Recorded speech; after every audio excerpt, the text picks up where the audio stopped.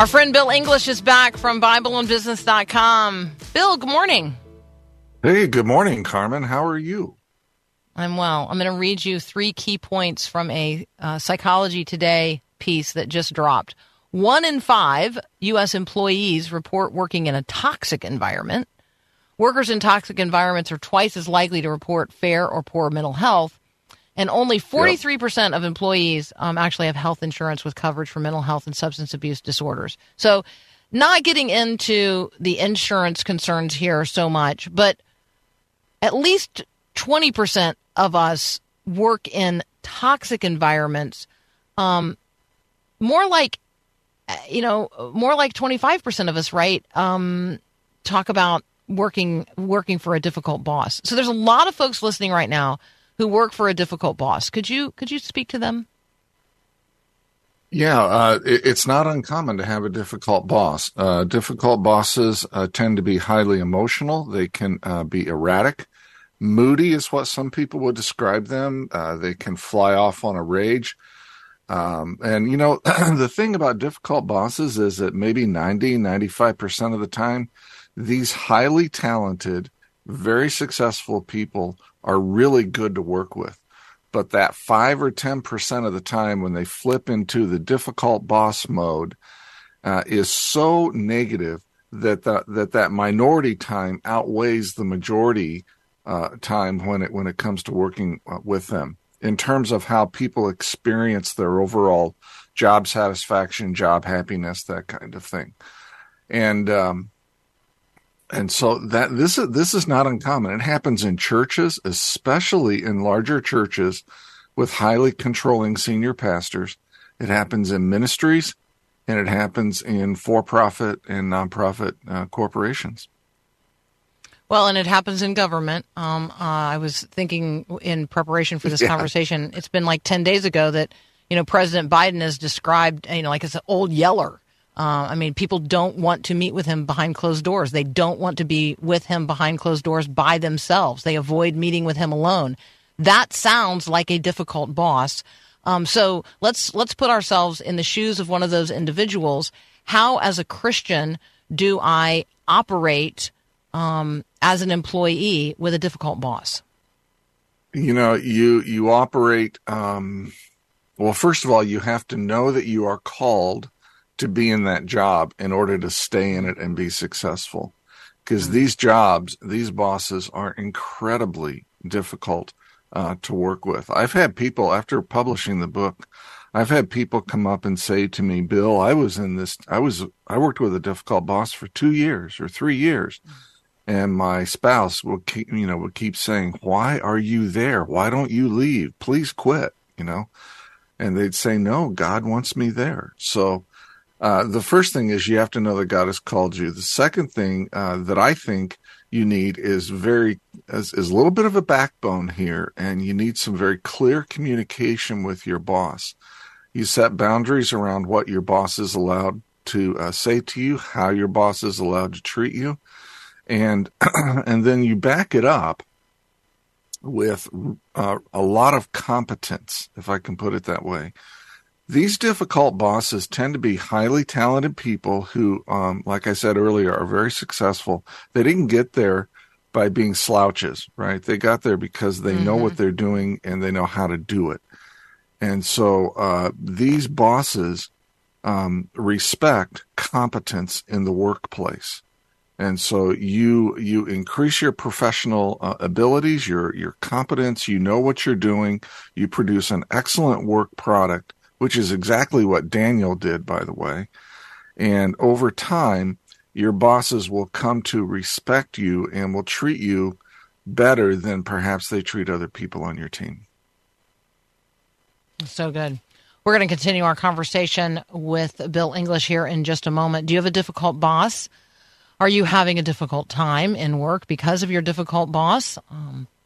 And we're going to talk about what it looks like to manage ourselves and then manage in every other direction as well. And Daniel is the exemplar here. Bill's new book, Working for a Difficult Boss, is an examination of the life of Daniel. And so what can we learn from Daniel about working for a difficult boss, how to actually thrive by managing ourselves better. That's up next here on Mornings with Carmen. Thanks so much for listening to Mornings with Carmen LaBerge. Hey, I'm Susie Larson. Hey, if you enjoy what you're listening to here, would you consider subscribing to other great Faith Radio podcasts like mine? Search Susie Larson Live at myfaithradio.com or wherever you listen to podcasts. Hit subscribe and have a great day.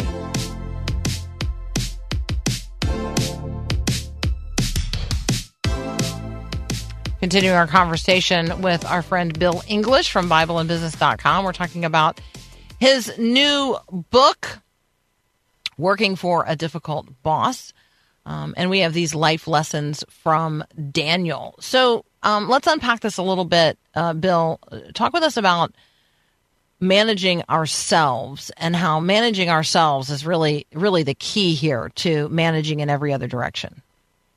Yeah, this actually comes to me from Bowen family theory. The audience, at least the audience in Missouri, we're meeting each other for the first time. And I was a psychologist for a number of years, and now I work in business. Managing yourself is the way that you manage anxiety or tension in a relationship. Most people react to anger, to anxiety, to tension emotionally. And what he taught and what I believe, and it's baked into the book, you'll see it ambiently, is that the more you manage yourself and manage yourself better, the less anxiety and tension that you will have in a relationship. And the reason for that is because when you manage yourself better, you tend to have more clear communication. You tend to think more clearly and more logically rather than emotionally.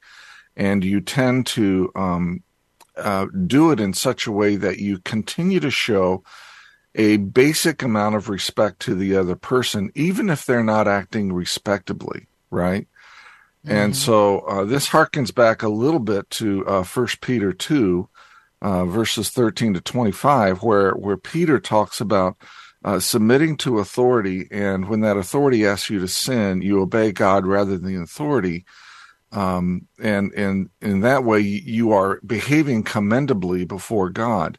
All of that takes a certain amount of self-management. You can't be acting out of emotion or rage or frustration or other things.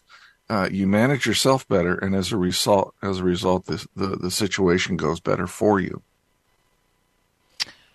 We talk about self-management. There's the self-awareness component, I think, that's huge in this. And there's that self-awareness is not just what I'm thinking and feeling, but then how to regulate my response.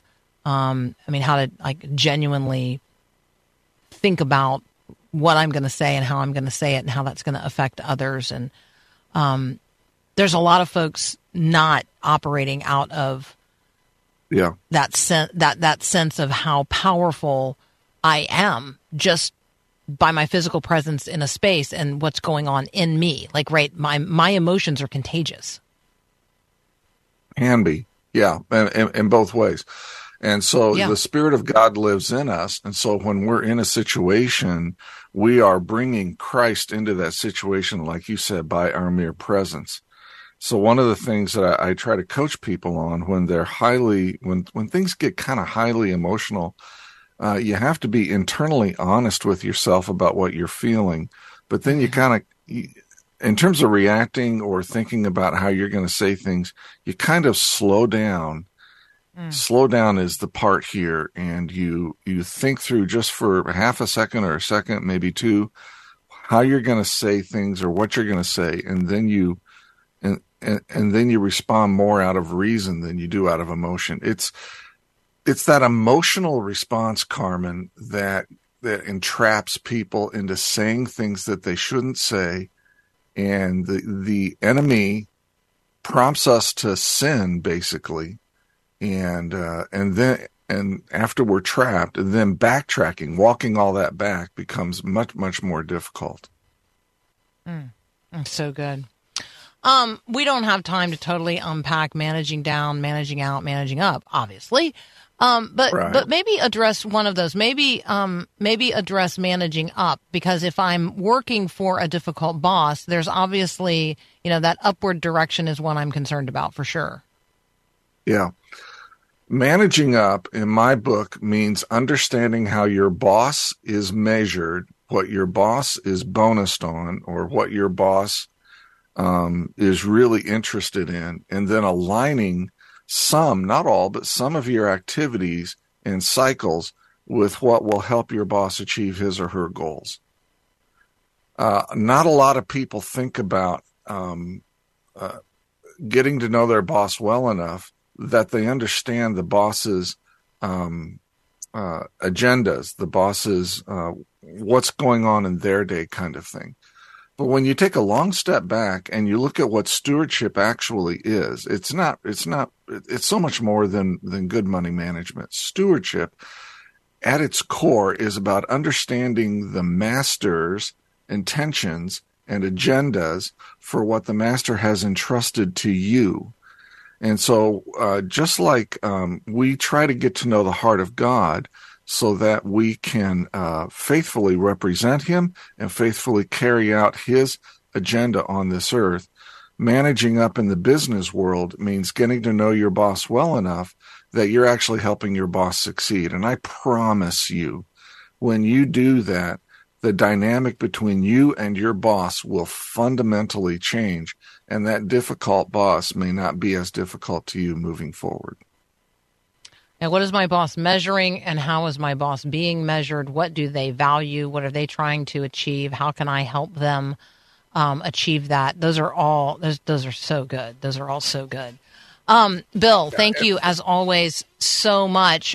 Bill's got a ton of stuff that he is working on and podcasts that he's posting and a YouTube channel. You can connect with all of it at BibleandBusiness.com. Consider joining him specifically on YouTube, Bible and Business. Again, Bill, thanks so much today for being with us. You bet, Carmen. You have a good day. Thank you. You too. Absolutely. All right, you're listening to Mornings with Carmen. Let's take a moment to hear Breakpoint with John Stonestreet.